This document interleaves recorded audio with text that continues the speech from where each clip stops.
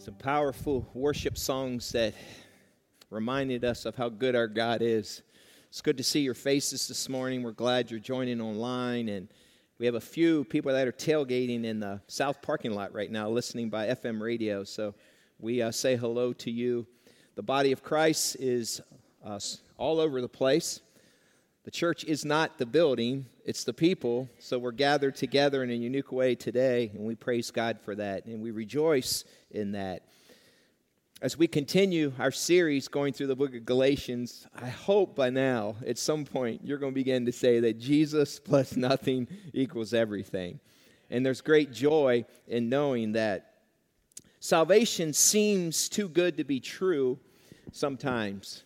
Doesn't it? It seems too good to be true that somehow if we trust in the living God who sent his son Jesus to the cross, did the work for us, he closed the gap, he can become our righteousness because we can't get to God because we're broken, messed up people, and he was the perfect sacrifice. And if we just offer him our sin in replacement of the gift of eternal life, we'll be saved forever. Like, who would ever think of such a plan? You and I wouldn't, because it really doesn't benefit us. The truth is, only God could come up with so good, so rich a gift called salvation through Jesus Christ. And Paul is trying his hardest, because he loves these people in this book of Galatians, to say that this gift is really good. This whole series is reminding that he has done something incredible for us. In fact, it should have changed the way you got out of bed this morning. And honestly, it should change the way you live today. If you needed coffee to get you going this morning instead of Jesus, maybe you need to go back and say, Lord, help me to have Jesus to get me going instead of coffee. It should change everything about us. It should change the expression on our faces, how we respond, because nothing that comes our way once we know Christ is not handled by him because he's with us. So salvation seems too good to be true. Grab your Bibles and I'll show you. Paul tries to reiterate this, and turn to Galatians chapter 4. And we'll read verses 1 through 7 of Galatians chapter 4. And if you're watching online, grab your Bibles there too. And I ask you to stand with me here in our auditoriums here at Grace, and then online, if you're out in the parking lot, I ask you to stand and read this out loud with me. Galatians 4, verses 1 through 7. Would you read it with me? Ready, read. What I am saying is that as long as an heir is underage, he is no different from a slave, although he owns the whole estate. The heir is subject to guardians and trustees until the time set by his father. So also when we were underage, we were in slavery under the elemental spiritual forces of the world. But when the set time had fully come, God sent his son, born of a woman, born under the law, to redeem under the law, so that we might receive adoption to sonship. Because you are his sons, God sent the Spirit of his Son into our hearts, the Spirit who calls out, Abba, Father. So you are no longer a slave, but God's child. And since you're his child, God has made you also an heir. You may have a seat. I feel like saying, in Jesus' name, amen, go home. Like, that's really good. Like, isn't it? We're heirs of Christ. We can call him Abba, Father. The Son lives in us. And he came at a perfect time. He was born under the law. And he fulfilled the law because no man could ever fulfill the law. And Christ came. And if we trust in him, we have salvation in him. And I love this reality in regards to having a relationship with Jesus. We should live like we're heirs of God. And we don't. Let's be honest. How often we don't live that way. If you knew right now that you were an heir of a billionaire, like if you were a son or daughter of a billionaire, and you're now past 18 years or 21, whatever the trustee set into place, that you begin to receive the inheritance, and you know that you're 21, you don't need a guardian, and you no longer need someone to sign, now you have full access to everything that the billionaire owns. How would that change the way you live? It would change the way you live. It would probably change the way you would think and operate and make decisions, and the way maybe you jumped out of bed in the morning instead of drug yourself to work. It would change everything about you. And the truth is this: we are no different And we're even better because we're an heir of the God who's the God of all the billionaires. And sometimes we lose sight of that. Oh, I got to get up. My body hurts. Listen, you're going to get a new body one day. Don't let that drag you down. Oh, my job, it's hard. It's difficult. This sickness. Listen, one day there's going to be no sickness, no pain. This is only temporary. You are a child of the living God, and you are heirs to him. And you don't need a guardian anymore because you have full access to the estate of God. I want to camp here for a few moments and just talk about this whole concept of being an heir. Some of us live like Jesus has not changed our lives. Some of us live like we aren't children of God. The joy of knowing Jesus is buried in the ground because of something that happened at work or a relationship or something you're reading right now online. We get so messed up by what we read on our phones that we lose sight of what God's Word says. Stop for a second and wrap your mind around the truths of being a child of the King Jesus. To be an heir of God and a co-heir with Christ means that just like Abraham, you have been made a partaker of the promise of God in Christ, which has qualified you for his adoption into God's family and a rightful and authoritative ownership of everything that belongs to God. Okay, I need an amen over here. I got a quiet second. Come on, someone. Amen? Amen at home. Let me hear you through the screen. Come on, amen, huh? Let me hear you in the other auditoriums. Amen? How about a shout from the parking lot? Amen? We are co-heirs of Christ. Peter tried to picture this. And just hold your finger here in Galatians and turn to 1 Peter chapter 1. 1 Peter chapter 1. He tried to describe this to us in 1 Peter when he wrote 1 Peter. And it says in 1 Peter chapter 1, verses 3 and 4, he opens up this letter and he says, "Praise be to the God and Father of our Lord Jesus Christ. In his great mercy, he has given us new birth into a living hope through the resurrection of Jesus Christ from the dead, and an inheritance that can never what? What's your Bible say? Never what? Perish. Never, now what? Spoil or what? So take a look. An inheritance that will never perish, spoil, or fade. This inheritance is kept in heaven for you. Here's what I know to be true, and I pray it's not true of you. I know that you can't lose your salvation. It's eternal life. But listen, some of you have lost the joy of your salvation. Ask yourself, have you lost the joy of your salvation? You know you haven't lost your salvation, but you lost the joy of your salvation. Think back in the Old Testament when Moses went up to the mountain and he had his time with God and he wrote out on the tablets. And as he was there up above with God,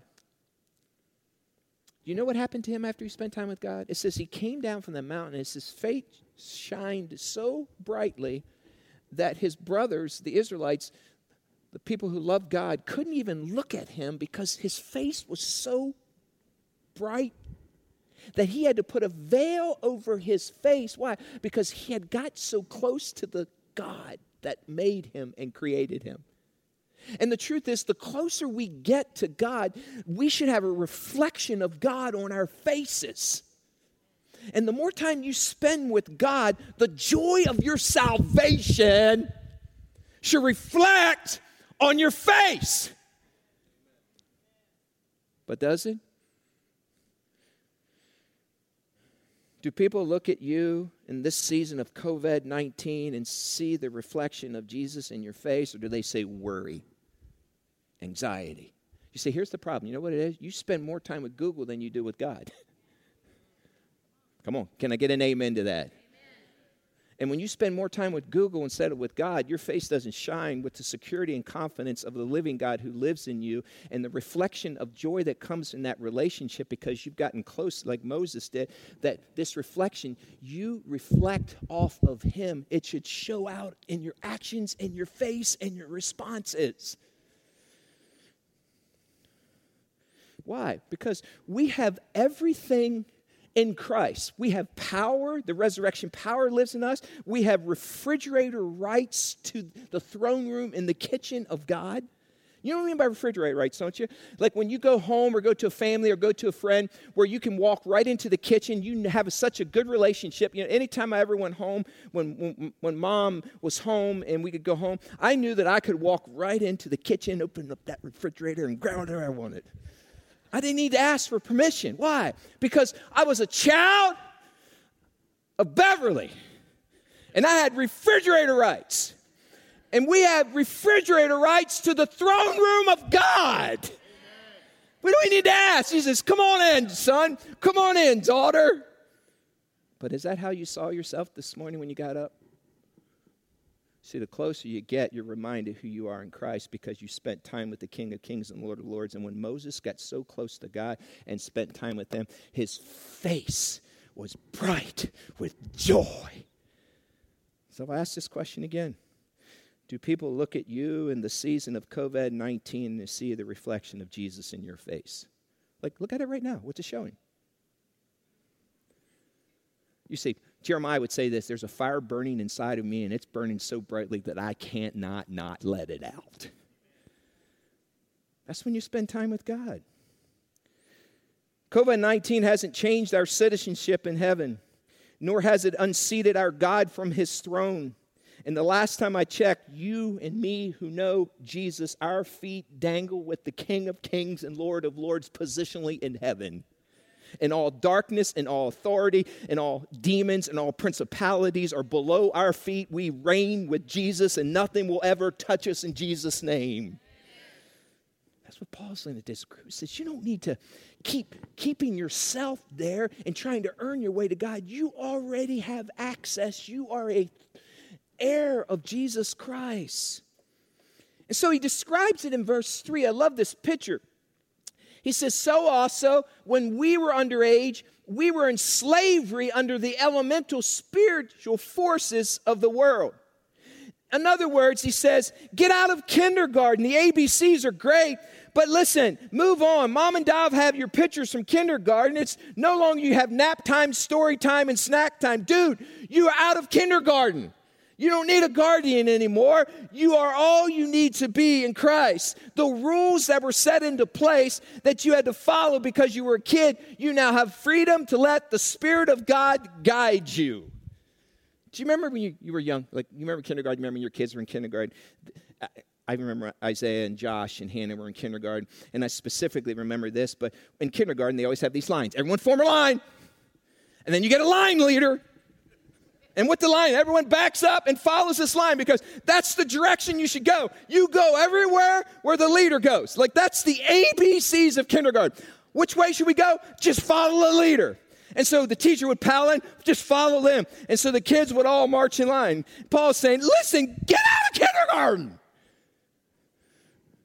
You've heard this, but it's funny and it's worth repeating. When Isaiah was a kindergartner, and the teacher asked for a line leader. The first day he was there, Isaiah ran to the front and became the line leader. And the teacher said, that's great, Isaiah. And he walked, and she told him where to lead the group. And so he led the group.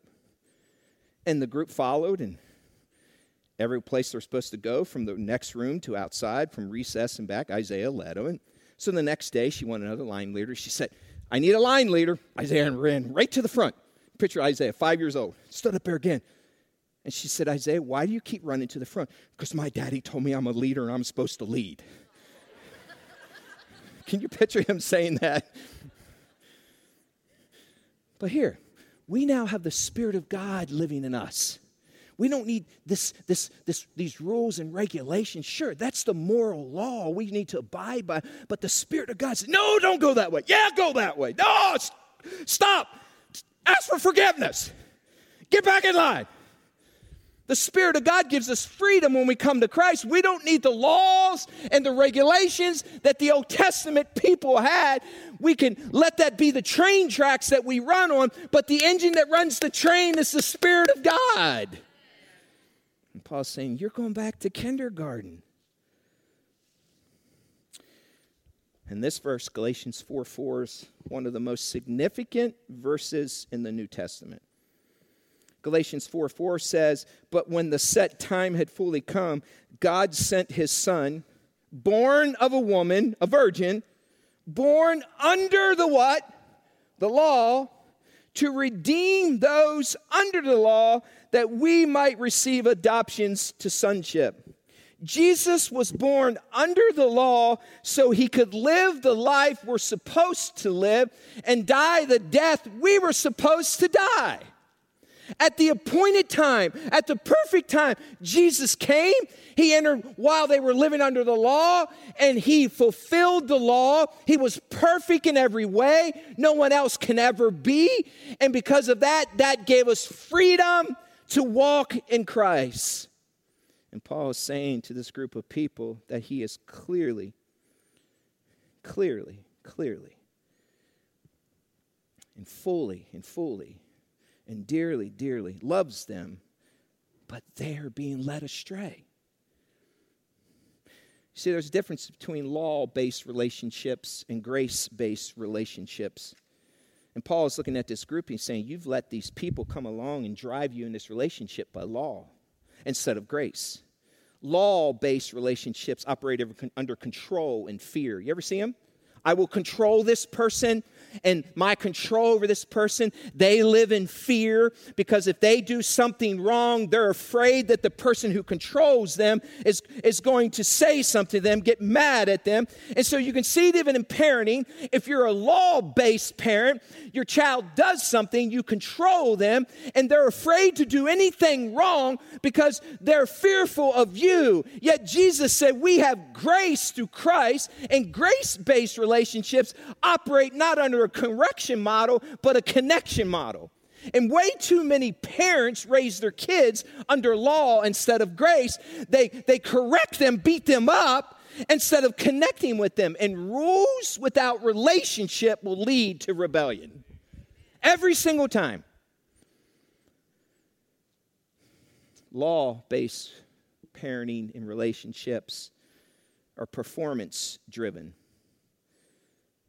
You say, what happens? Here's how it goes. And this isn't the way it should go. You're a child and you've done something wrong and it's summertime and you happen to be home that day, but this is your scenario with mom, and your mom says, you wait till your daddy gets home. That's horrible. Dad's worked hard all day. He comes home, he's had a great day. He can hardly wait to see the fam. He walks in the door, and there are the kids. Fear-based relationship. By the way, Mom, you discipline too, okay? That's healthy. And the child is afraid of Dad. So what's the child do? The child doesn't greet Dad at the door. What's the child do? What are you doing? You're hiding from Dad.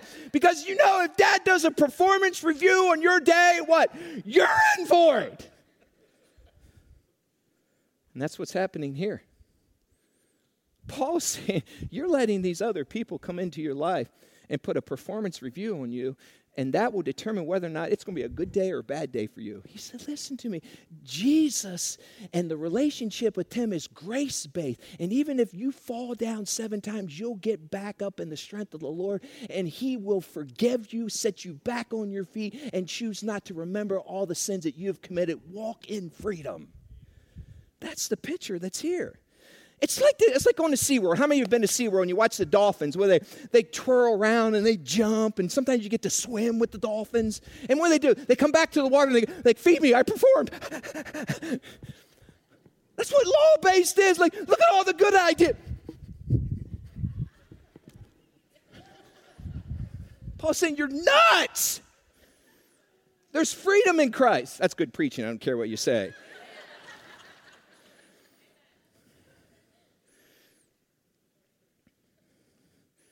You see, in doing this,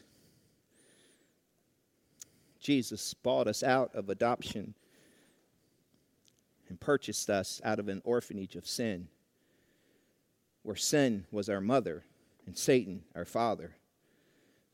And he put us into the family of God. Here, listen to me, Grace. That's good news. That's why the gospel is called good news. And after he cleared the sin debt that separates us, God replaced that law with the Holy Spirit that could do for us what the law wanted to do for us. And then he says in verse 7, because of that, we can cry out, Abba, Father. So you are no longer a slave, but God's child. And since you are his child, God has made you also his heir. We are pulled out of bondage from the slavery of Satan into freedom. And Paul is brokenhearted that these people he dearly loves are now trying to go back to law. He said, get rid of the prison clothes and walk in freedom. You are free to go. It's the prisoner or the person, the felon that's been locked up for a period of time, and the warden comes and opens up his room, slides the door open and says, you have been pardoned. You are free to go and leave the cell. And the prisoner's saying, I kind of like it here. I got 3 meals a day. He said, no, you're free to go. Someone paid the price so that you could be pardoned. And Jesus was that person who paid the price. You see, the need for rigid rules is an indication, Paul says, of immaturity. Why? Because kindergartners need line leaders. And somehow in their twisted minds, people who follow the law think, oh, I'm mature, I'm set apart. No, you're not. Get out of kindergarten, Paul's saying.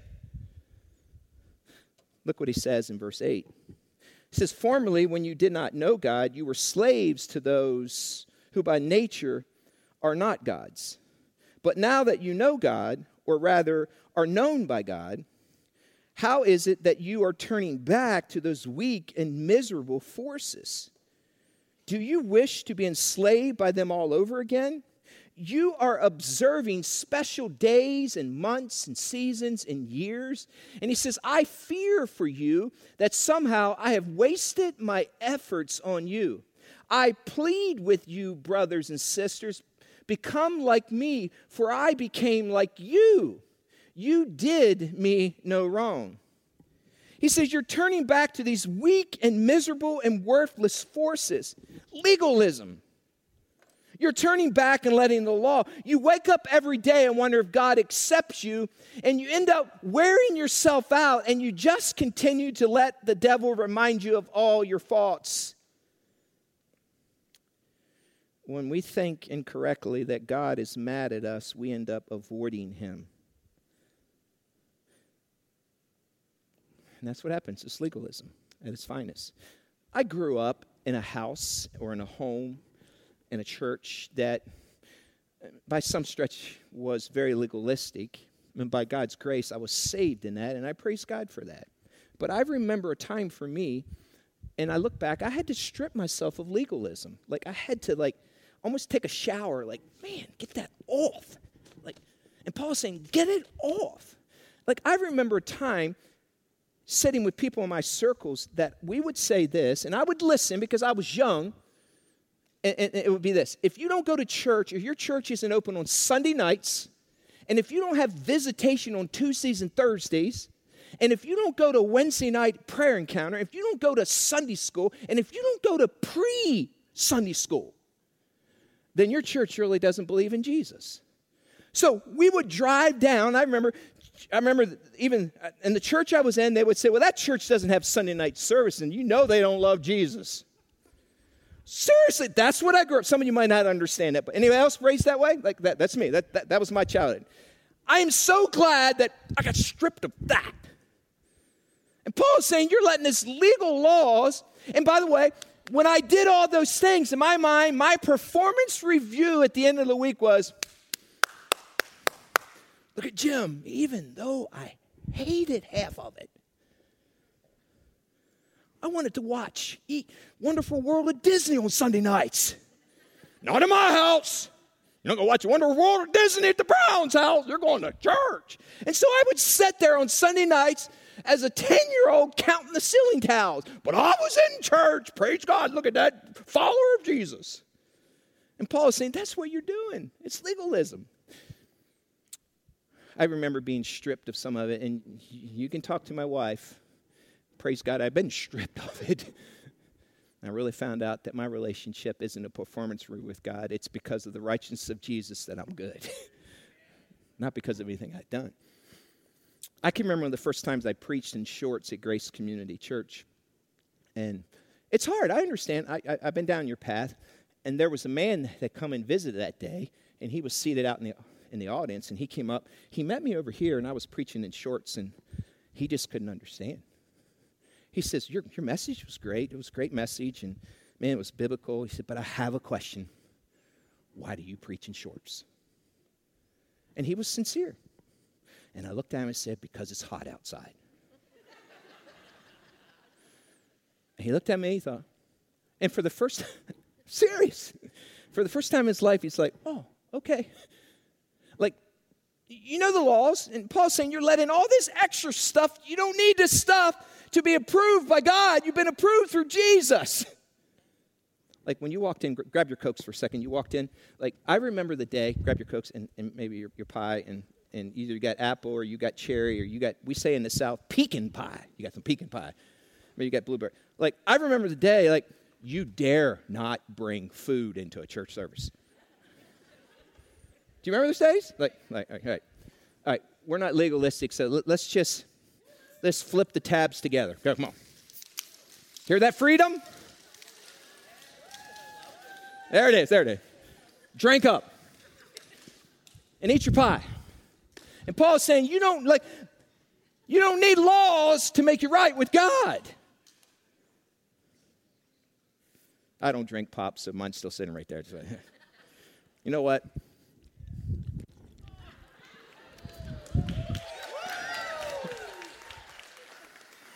That was horrible. You see, the need for rigid rules is an indication of immaturity. Look at verse 10. In chapter 4 here, look what he says. He says, you are observing special days and months and seasons. He's saying this, listen to me, he's saying, you're celebrating Jewish feast. That was for the Jews. And so there's even a group of people today that say, look, we can't eat at Long John Silver's because there's shellfish there. And if you eat shellfish and you're a follower of God, then you're breaking the law. Listen, are you kidding me? Jesus came to set us free of that junk.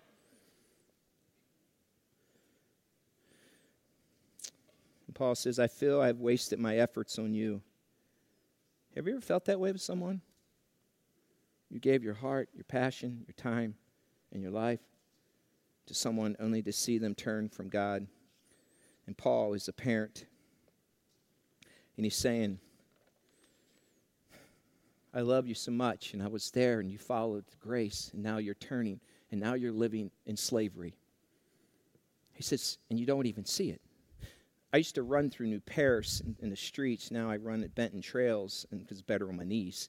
But I used to run, and there was this dog that had a chain that was hooked to a dog box. And as I would run by, that dog would come running out, and it would get to the end of his chain, in a really sick way, I used to enjoy that. And every time I would run by there, I think, that legalistic dog. And that's what it is. He says, you're enslaved. You can't go any farther because if you went farther, then you break the law. And it's like, well, I can go this far, but I can't go any farther. And I used to run by there, and what would happen if we would just cut that chain? What would that dog do? It'd probably just run to the edge and stop.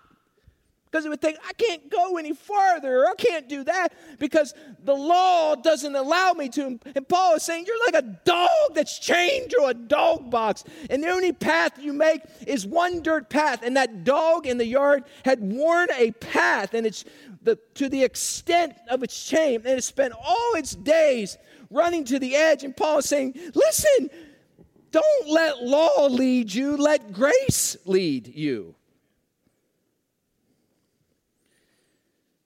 You see, when you begin to try to speak into someone's life, you have reasoned, you have pleaded, you have prayed, you have confronted, and you've loved and argued. Generally, two things happen. The friendship is strained, and if you're not careful, passions rise on both sides, and you walk away angry. But if you say nothing, it gets worse. But if you do say something, it gets worse anyway. So you have to make a decision. Do you tell them the truth in love? And Paul is telling them the truth in love. Look at verse 13. He says, as you know, it was because of an illness that I preached the gospel to you. And even though my illness was a trial to you, you did not treat me with contempt or scorn. Instead, you welcomed me as if I were an angel of God, as if I were Christ himself. He says, there was a time you treated me like Jesus was. I was Jesus. And you have so quickly deserted from treating me that way and even listening to me. And he wants to know, read on, look what he says next. He says in 15, where then is your blessing of me now? I can testify that if you could have done so, you would have torn out your eyes and given them to me. Have I now become your enemy by telling you the truth? In other words, where is your joy? And many scholars believe that Paul had an eye condition that was really bad, maybe from malaria or another eye condition, that his face was disfigured so bad from the infection in his eye. And when he first went to this Galatian church and told them about grace, they accepted him in, they loved him. And he said, even if it were possible, you loved me so much that many of you would have just gouged out your own eye and stuck it in mine. And now he's saying, where is that love now? Don't you see that you're believing these lies, that the enemy has deceived you and you are walking away? He says, I'm the same person. You see, friends tell the truth to each other, even if the friend receiving it won't like it. I was talking to a police officer this week. We had to bury one of our own here at Grace on Friday, Kristen Sarich. Precious woman of God who has served in our police department, and our auditorium was loaded with police officers on Friday for her service in the parking lot, and we had a 50 to 100 car train of cars that drove to Bremen. It took us about an hour to get there with a special service for her. And as I was talking to one of the police officers who attends Grace, I asked him, he said, yeah, I come to Grace. And so I said, we have many police officers, and by the way, thank you, men and women who attend Grace, and we're glad that you're with us. And he said, you want to know why they come to Grace Community? I said, yeah. He said, because we spend most of our days people lying to us, fabricating a story that they didn't do something. And he said, if we're not careful, it can callous our hearts. He says, it hasn't calloused my heart. And he says, so all day we hear stories, this, that, and it's not true. He says, and the reason people come to Grace, he said, because they just want to hear the truth and they know you'll tell them the truth. He said, we might not like it, but at least we hear the truth. And Paul is saying, listen, you might not like me, but here's the truth. You're believing a lie that you need to add to your salvation to be saved. It's Jesus plus nothing. Tough love never remains soft on sin. And so Paul wraps this up by saying this. He says, those people are zealous to win you over, but for no good. In other words, you're going to end up short of God.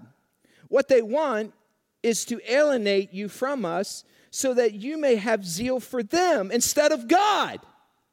It is fine to be zealous, provided the purpose is good, and to be so always, not just when I am with you. He said, my dear children, for whom I am again in the pains of childbirth until Christ is formed in you.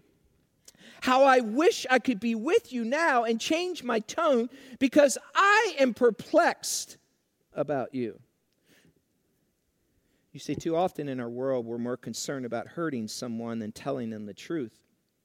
Truth sets you free. Warm and fuzzies leave you in bondage and headed to hell. And so Paul is looking at it, he says, your identity is in the wrong stuff. Your security is in something that you have established. It's a man-made religion. It's legalism, and you will end up in hell because of it. He is heartbroken. I have a friend that I grew up with, played basketball with, went to high school with, and he had such a fervent relationship with Jesus. I can remember times when I was 13, 14, 15, 16, 17, we would be in his basement and we would be crying out to God and praying to God.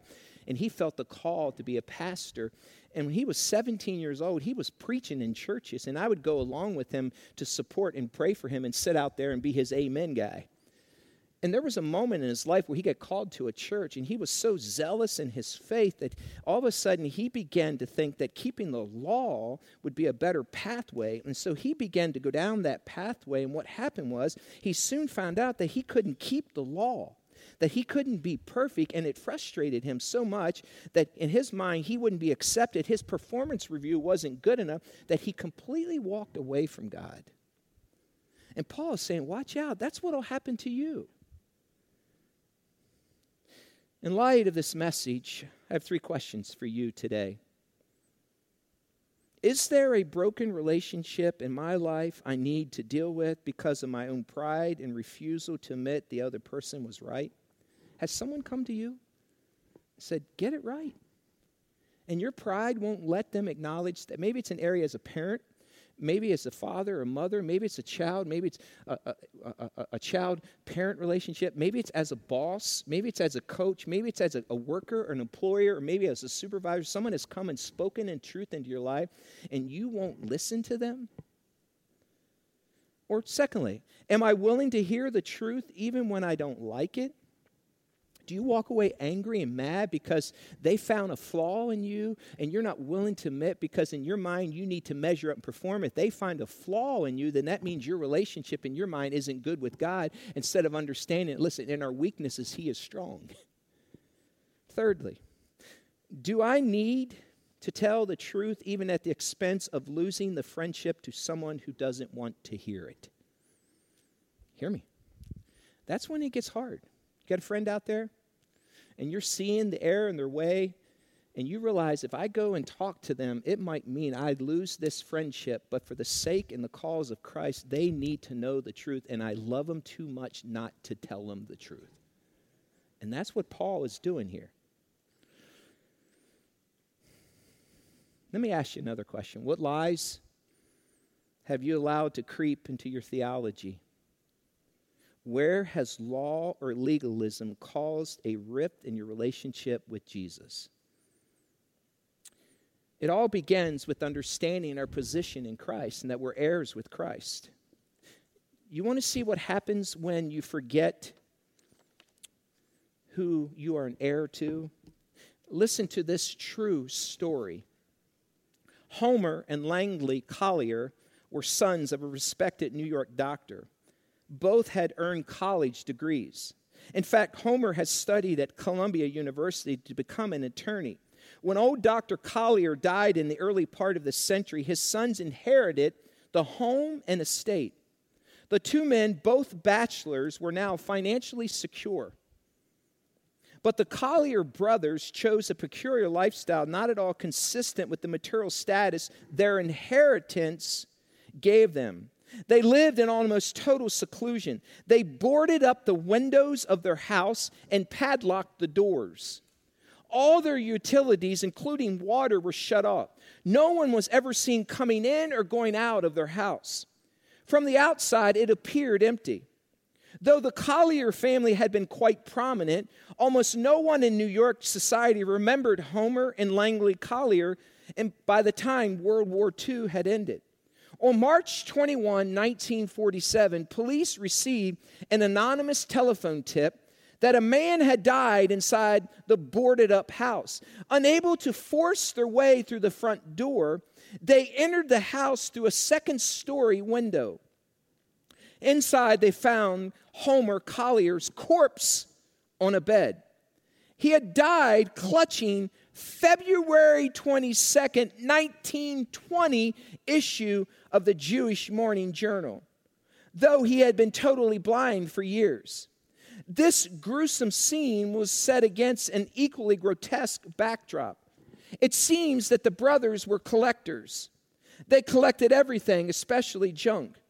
Their house was crammed full of broken machinery, auto parts, boxing, appliances, folding chairs, musical instruments, rags, assorted odds and ends, and bundles of old newspapers. Virtually all of it was worthless. An enormous mountain of debris blocked the front door. Investigators were forced to continue using the upstairs windows for weeks while excavators worked to clear a path to the door. 3 weeks later, as workmen were still hauling heaps of refuse away, someone made a grisly discovery. Langley Collier's body was buried beneath a pile of rubbish some 6 feet away from where Homer had died. Langley had been crushed to death in a crude booby trap he had built to protect his precious collection from intruders. The garbage eventually collected and removed from the Collier house totaled more than 140 tons. No one ever learned why the brothers were stockpiling their pathetic treasure, except an old friend of the family recalled that the Langley once said he was saving newspapers so Homer could catch up if his reading if he ever regained his sight. Homer and Langley Collier make a sad but fitting parable of the way many people in the church live. Although the Colliers' inheritance was sufficient for all their needs, they lived their lives in unnecessary, self-imposed deprivation, neglecting abundant resources that were rightfully theirs to enjoy. Homer and Langley instead turned their home into a squalid dump, spurning their father's sumptuous legacy. They binged instead on the scraps of the world. Like Paul said, I plead with you. I beg you that are watching and that will pass and share this video on. I implore you, please, please, please. It's Jesus plus nothing equals everything. You will never be able to do enough to earn your salvation. Never. Ever, ever, ever.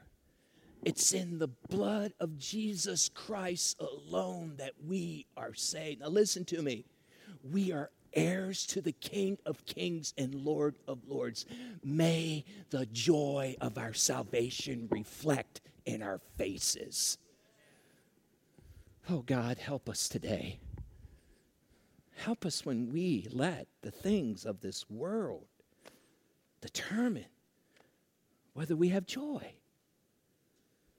And God, may we go to you instead of Google. And may the joy of our salvation come from knowing that we are heirs of Christ. And we have refrigerator rights with the King of Kings and Lord of Lords. Help us to see that today, God, and strip us of all the stuff that keeps us from living to our redemptive potential. In Jesus' name, amen. God bless you guys. And thanks for tuning in. Thanks for coming in to the South parking lot. May God be with you. See you next week.